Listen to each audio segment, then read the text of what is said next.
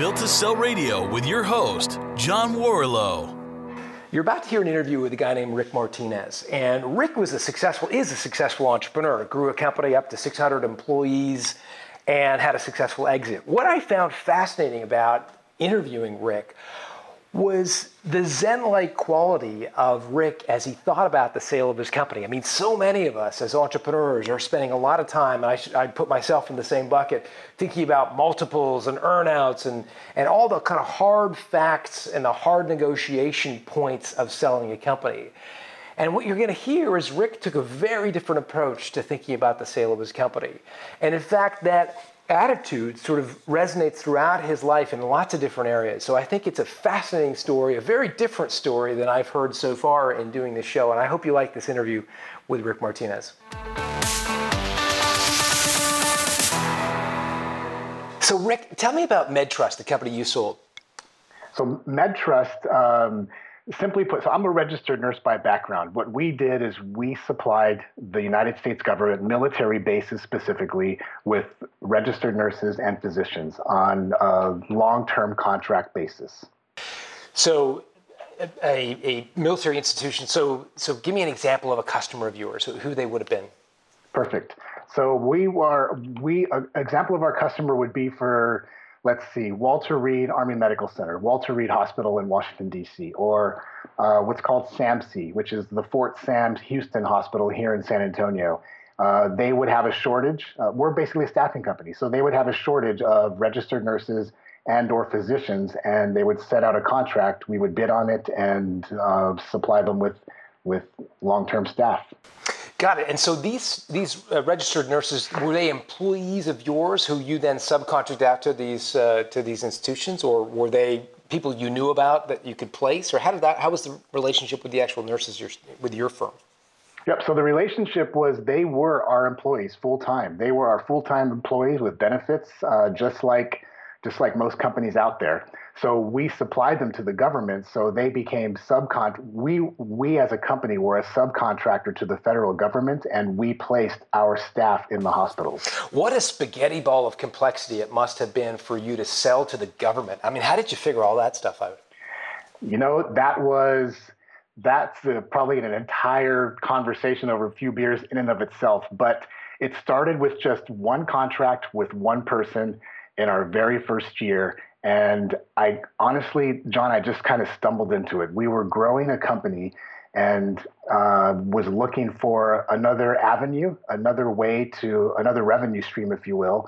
And here in San Antonio, we have a large government contingency with several bases.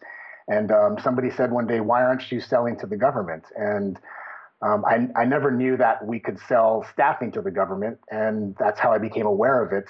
A single contract came available, one person, one FTE. I actually filled that space for the government, and that was the beginning. That was the start of what became just one heck of a ride. Because you were a nurse yourself, a trained nurse, and you worked in the military, I think. Is that right? I am indeed. I'm still a registered nurse. I have not practiced in several years. And part of the story is in 2006 and 2007, I was reactivated by the U.S. Army. So I not only am a nurse, but I actually became an active duty nurse in the middle of our company growing. Wow. And so give me a sense of how big you got the company. I mean, you ran it for 12 years. I mean, either if you want to share revenue or number of nurses you placed, or just give us some sense of what the company's size was when you went to sell it. Sure. So just like any company, it starts with just an idea, and started with one employee, which was myself. Grew to 2 employees. The second one was, again, nothing fancy. It was my girlfriend, who's now my wife, and 3 to 4 employees. And fishing from the company dock, Rick. This is a problem. No doubt.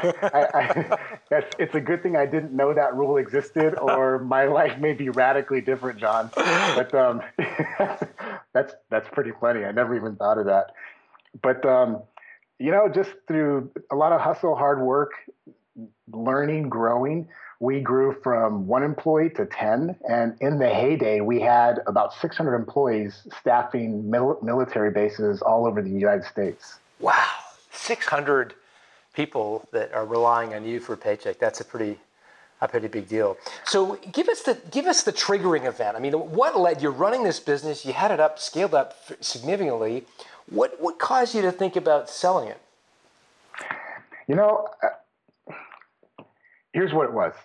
Like I shared a minute ago, I was activated in 2006 by the government, by the United States Army, and obviously it was 5 years after 9/11, and I figured it was my time to serve, and that was the beginning. I didn't know it then, but that was the seed that was planted. Ironically, it was being pulled out of my company that planted the seed to make me think harder and longer about actually exiting the company. And here's the reason why. Because I'm a trained trauma nurse. I've been doing that all my career. And I thought I was going to be going overseas to Iraq or Afghanistan.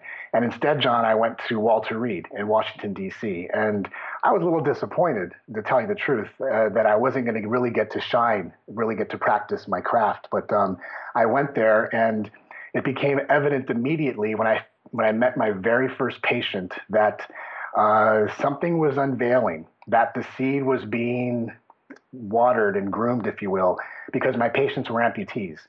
My patients were, I worked on a floor where the newest, I'm looking for the correct word, the freshest, most injured amputees and traumatically brain injured soldiers, Marines, airmen, Navy members. I worked on that floor, and I realized that I might have another calling. I realized that suddenly my life's picture it exponentially grew during the 18 months I served at Walter Reed. And so that was the beginning of my moment of really considering other avenues in life. I guess a huge impact for you to go and have that experience, obviously enormously emotional. But at the same time, you could have reacted to that and thought, well, it's my job to continue to run this business as well as I can because, I can bring all my entrepreneurial skills and staff these hospitals with great nurses. I mean, at the end of the day, you could have followed that mission to want to give back and serve by continuing to scale your business. But there was something that caused you to think, well, maybe I'll sell it. Was there anything else that layered on that you could share with us? I mean, if you think about why you chose the avenue of selling. Yep, and I won't mince any words. I'll tell you the straight up facts. So my eyes were open to new possibilities. I realized that these kids I was taking care of were my kids' age, and there's no doubt that I realized I could have an even bigger impact when my tour ended to go back and really do some great things with a company that was already serving this clientele, if you will. And here's what I found when I got back. And this is what I found, John. And sometimes it's difficult for me to reconcile, but it's the truth. It's the company had grown exponentially while I was away for 18 months. There's no doubt. The company was doing better with professional management and my wife, who was the COO at the helm. And so I got back and I realized that the company had taken on the value proposition had changed. It just had. And it's not wrong or right. It's just, it wasn't where I envisioned the company going, where it was truly serving, where it was truly impacting the lives of a service member in a bed. The company had become just a big company where the bottom line was the bottom line. And I lost sight of that. I did. I lost sight of that. And I had to make a choice when I got back. Was this the battle I wanted to choose? To realign my company to the values that we started on, or did I want to start fresh? And that was the dilemma I dealt with. I had a value swap, a value proposition. Just the company had gone from a gazelle to an elephant. That's really what had happened. And it was difficult for me, John. And so, Rick, what was the capital structure of the company? Were you the 100% shareholder of the company when you decided to sell? Did you have outside investors at the table at that time? 100% owner. We were, because of our designation as a federal contractor, I was the 100% owner, sole shareholder of the company. And so when you went to sell, how much of your business was government customers, if you will, versus third party, hospitals, other private institutions? 100% was federal. We had shifted our business model probably in 2004 and 5. We had a mix about, I would say, 50% private, which is hospitals in the private sector, and 50% federal. And the federal government was it was a growing sector. So we moved everything into the government. So at that point, we were 100% federal contracting. Got it. And so how did you go about marketing this business? I mean, were you approached? Did you put it on the market? What was the process like of finding a buyer?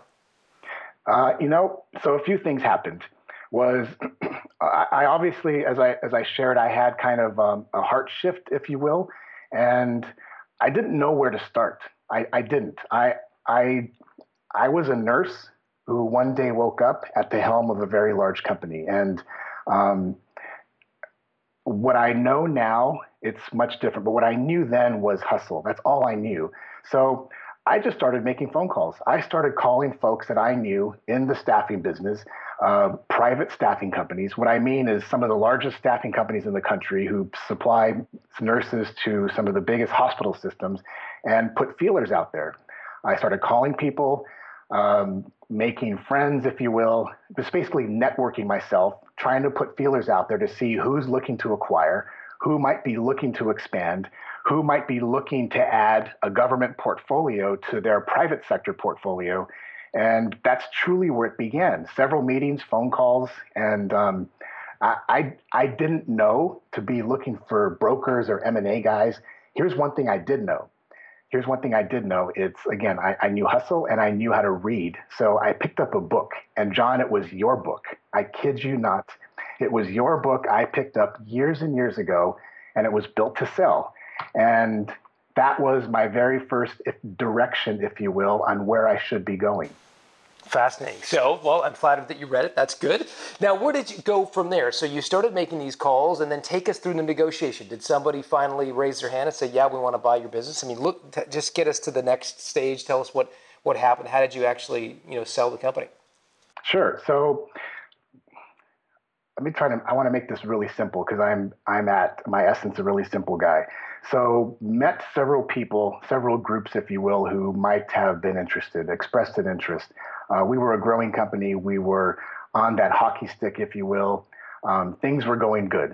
And I remember distinctly meeting some folks and having a meeting with them. I flew from Texas. They flew from the East Coast.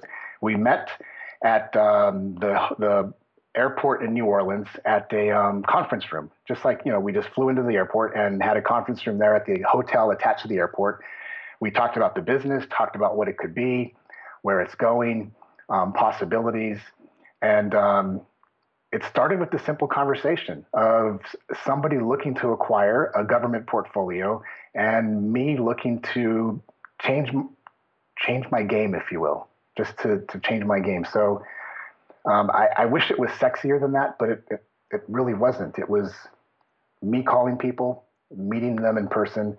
And I think there's a power in face-to-face. You get to see somebody where they're really coming from and vice versa. And something I said, which was this one line, which will forever haunt me or be part of my past, is I said, this company is going to go to the moon. And it actually scared an investor when they heard me say that, because it wasn't what a professional says. You don't say going to the moon, but it's all I knew. I just knew hustle, hard work, and the power of the spoken word and getting it done. So did you actually sell to this company that came to meet you in the New Orleans hotel room? They were the ones who eventually took after I want to say maybe a year of some time like that. They not that group per se, but parties in that group. After years of getting to know people, they became the ones who are the owners of the company to this day. So is that the owners, the people who bought it, was it like a private equity company, or was it more of a strategic, like a company that already had a staffing business that wanted to add yours as a new part of a staffing company, or was it sort of a private equity player? They weren't private equity players. They weren't any kind of venture capital firms. These were private parties who were in the staffing business, who were looking to add a growing book of federal business to their company. And maybe we were at the right place at the right time, or I made the right phone call at the right time, but that's how we were acquired. Got it. And so take me through the mechanics of the negotiation itself. I mean, it sounds like it was a fairly drawn out process. Were there other people at the table, or were you just negotiating with this one group? It was just the one group, and true to who I am, I wanted to keep it simple. By this time, I want to say, if I can recall, by this time I had read your book, and I say that with all love and respect. That's the truth. That was the only thing I had to go off of. I read the book, done some research. I wanted to make it short, simple. I didn't want to get in deep into valuations and is it 3x? Is it 5x? Is it one of the things that kept resonating was the company's worth what somebody's going to pay for it.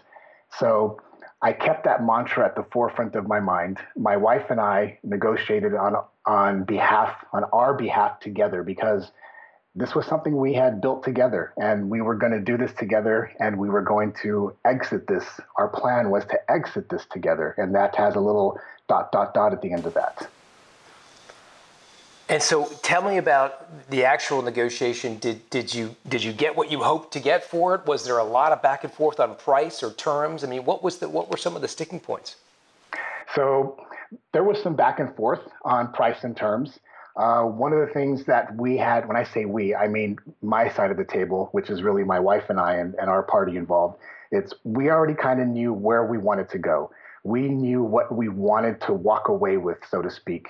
And so you had a number, Rick. Is that right? Like you had a number in your mind? Okay. We did. We knew. And one of the things we didn't want to do, John, we didn't want to let that evil word called greed get in the way, and that was one of the reasons why we chose a number.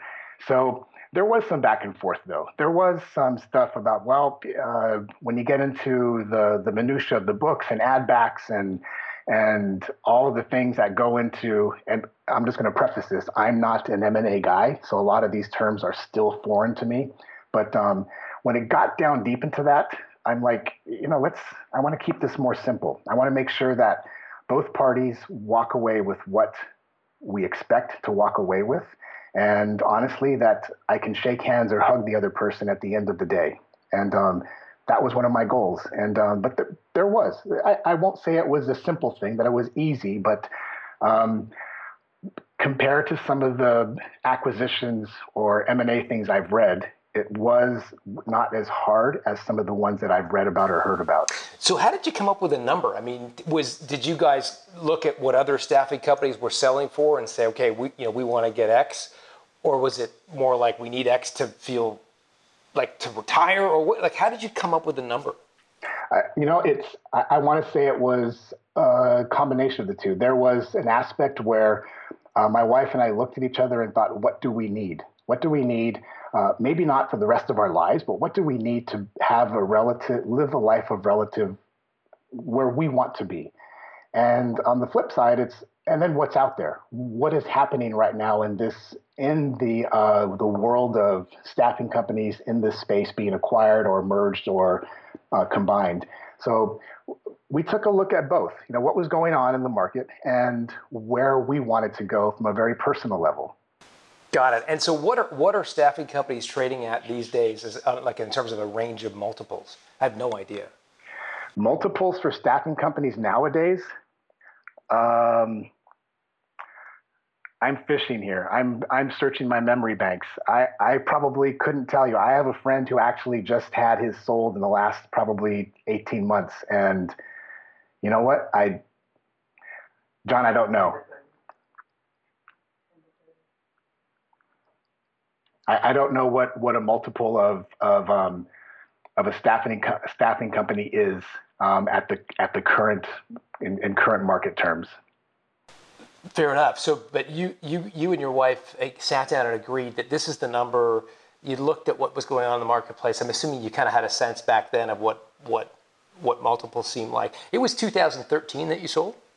That was when, so we finally closed. So we started the process in 2011, and it took a while. And a lot of what took a while, John, was because I was the sole owner, and the contracts were in my name as the 100% owner. So there was some contractual things that we had to let expire and transfer over. But um, I know that sounds contradictory to what I just said, as it wasn't hard, but it probably took about a full 2 years before we actually closed and signed and sealed, and I was officially done, for lack of a better word, with the company. Got it. And so, was there an earnout aspect? Did you have to stay on for a transition period? I mean, what was that? What did that look like? Well, a minute ago I mentioned the dot dot dot. Yeah. And this is where there are some lessons learned, and some of the, I guess, answers to your question is there was an earnout. There was some upfront, and there was an earnout, and then as far as staying on, the company had already proven when I was activated for 18 months that honestly it didn't need me, and I guess that's a good thing. It's a good thing, but to not feel needed, it's sometimes not such a good thing. I wasn't needed at point blank. So when we finished the sale, I was done. The bad part was my wife had become an integral part of the operations, and she had to stay on. So she was the person who was driving your earnout.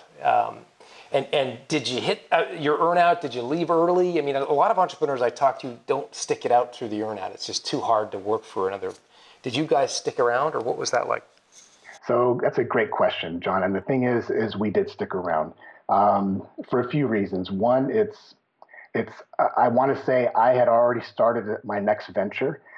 For two, and I say this with love and respect for my wife, the company had become a part of our DNA. So sticking around wasn't as hard as maybe we thought it would be. But on the flip side, she was working for somebody else, and it wasn't without maybe a little edge of pain, but we stuck around for the entire time. In fact, that ended on December 31st of just this past year, 2014. Wow, you're free. You're both free now. We're both free now, as of a few months ago. Like literally, this is still pretty fresh. Yeah, yeah. And did your earnout have triggers? So was it an all or nothing deal? Like if you hit X, you get Y payment, or was it sort of shades of gray, where if you hit 20% of X, there's a little payment, and 30% of X, there's a little payment? Like were there little steps and milestones, or was it sort of an all or nothing? Either you hit it or you didn't? So another great question, because there were steps and milestones. That was one of the not so clean parts. The earnouts were contingent upon contract performance. And one of the rolling the dice parts is that the government controlled the contracts, not us. And we had to continue to perform at a certain standard in order to hit the certain numbers and metrics.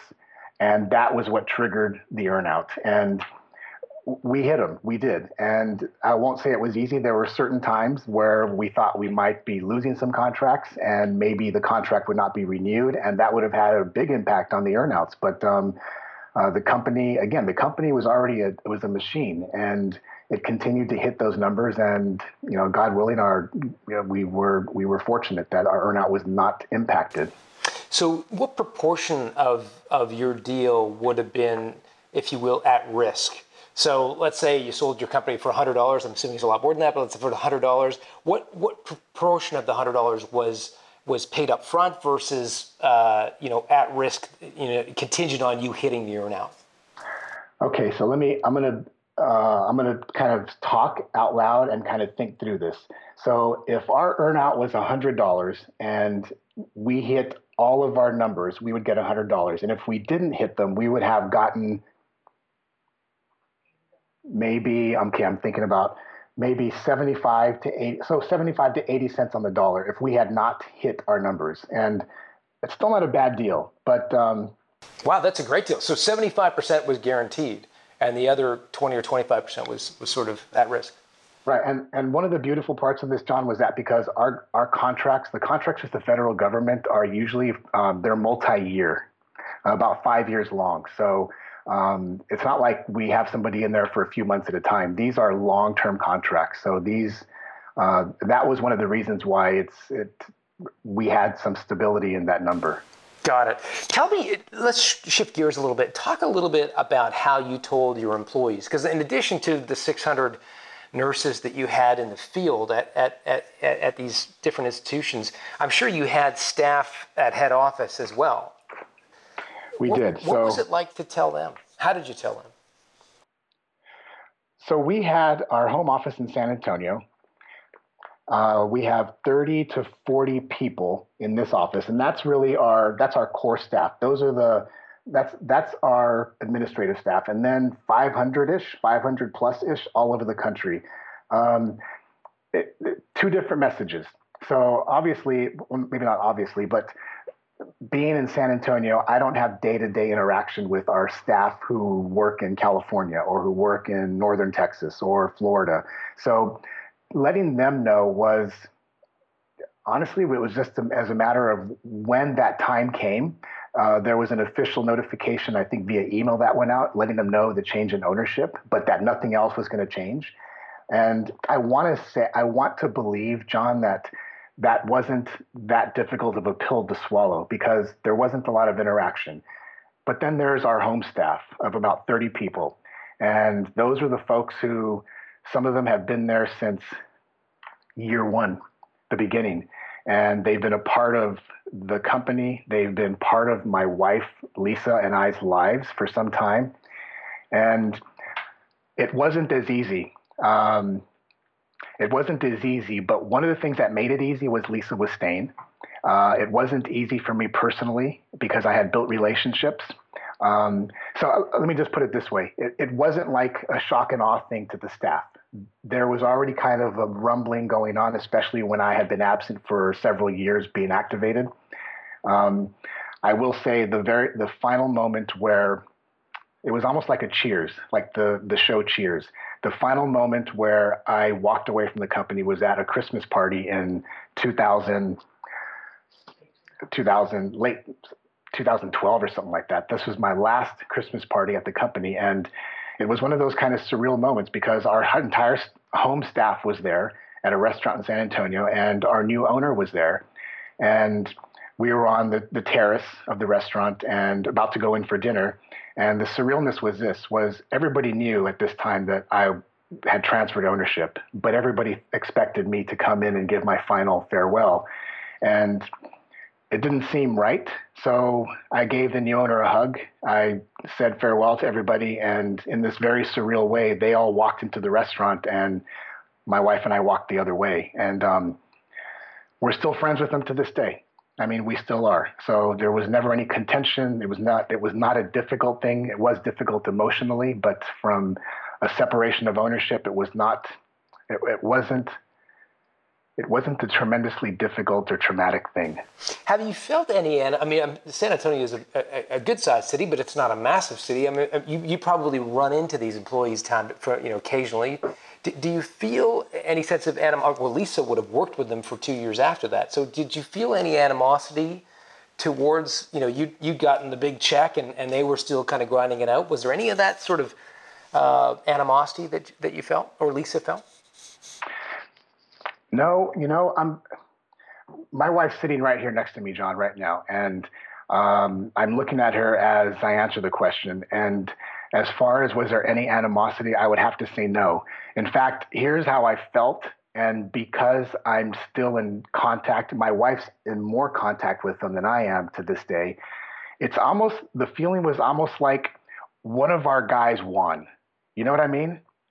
Like that's the feeling I had. I never felt like who the heck are you to do this and leave? It was always more of one of our guys made it. And Facebook just the other night, I'm in contact with one of them who moved to Oklahoma, and some of the messages back and forth were basically, I'm proud of you. And I sent back to them, I'm proud of you too. We're all working towards the same thing, and that's to just have a better life. And being that it's that fresh, John, the whole dealing with our former employees, being friends with them, there wasn't animosity. Tell me what you let's go back to the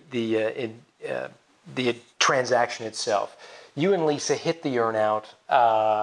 You get the big check. Did you indulge in anything? Did you buy yourself anything? I mean, big or small, share with us the one indulgence that you allowed yourself. So when it was all said and done, the one indulgence I allowed myself. I'm saying this with a big, huge smile on my face because, yes, I want to preface it by saying, yes, we entrepreneurs, yes, we deserve the reward. We deserve something, and I'm going to say this live on air because not many people know this, but I bought a 911 convertible turbo Porsche. It's been the car of my dreams since I was a kid. And I don't put it on Facebook. I don't flash around in it. I don't show everybody what I have. I did it because it symbolizes something to me on a very deep level, but that's what I did. And I have it to this day. Good for you. Good for you. I think that's great. I agree 100%. I mean, I think you slog it out for so many years. You take so many sacrifices, so many risks that, you deserve an indulgence from time to time. And if it's emblematic, if it's meaningful to you at a grander scale, it doesn't have to be a conspicuous consumption thing. It can be something that really for you has deeper meaning than it might for other people who go buy a Porsche. So I think that's great. Good for you. Thank you. What are you doing now? Are you just golfing and sitting on the beach? I mean, what's life like now?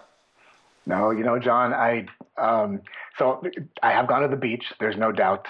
But I think true to this weird DNA strand that entrepreneurs have, I don't think I ever left a business. I had started some CrossFit gyms several years ago. We're out of the business now, but I've always been in some sort of business. Currently, I've recently published a book, and I've really taken a deep dive into personal development and really guiding myself and others into figuring out what's next. And it seems like I resonate the most with, believe it or not, entrepreneurs trying to figure out what's next. And I would love to say that this was like the peak of the mountain and I'm done and let me get on my jet and fly away. But the fact is, this is another ... After the sale, I was more lost than ever trying to figure out what it was I'm supposed to do now. Interesting. So tell me a little bit about that. I mean, what did that feel like? How did you get yourself out of that?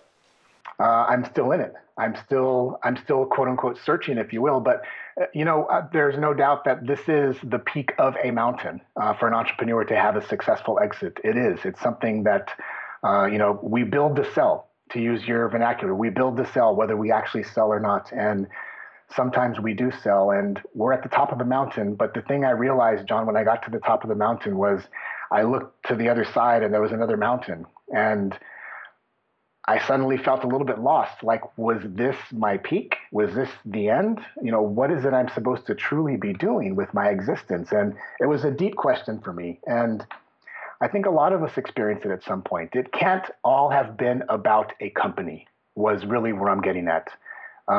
This is a very deep thing for me, John, but when I got the Porsche and I had the money and I had sold my company, I also carried the baggage of arrogance and ego with it. And I looked at myself in the mirror one day and says, Rick, you're looking at yourself in the mirror. This cannot have been the end state. And so it started another quest for me of figuring out what I'm supposed to do with this now. But you certainly figured it out to some extent. I mean, you're not so, what I know about you, I was somewhat facetious when I asked the question, are you on the beach or the golf course? Because yeah. I know you've written a book. I know you've got Project Bink. So you've certainly figured out some things. Just talk to us a little bit about Bink and what that is and what people get from reading the book. Yep. So, to the point of the rewards is I did go to the beach and I did do those things and I did take some time off and it was fantastic.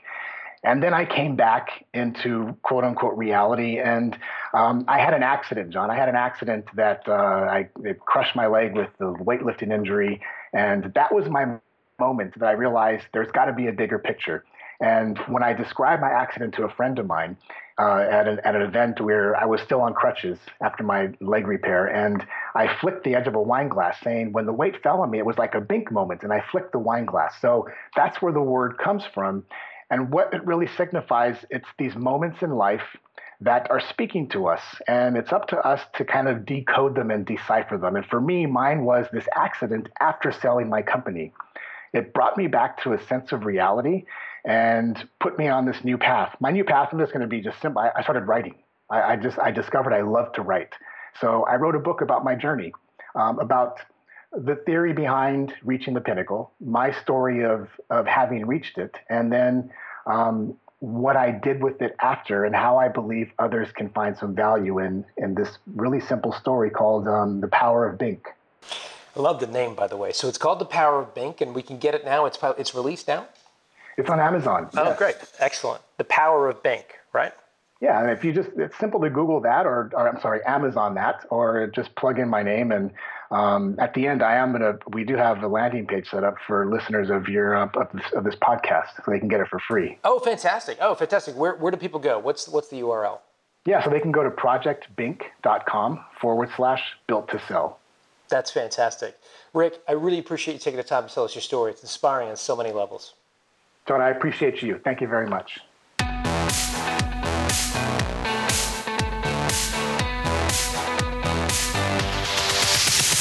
Thanks for listening to Built to Sell Radio with John Warrillow. For complete show notes with links to additional resources, visit builttosell.com/blog. John is the founder of the Value Builder System. To find out how to improve the value of your business by 71%, visit valuebuildersystem.com.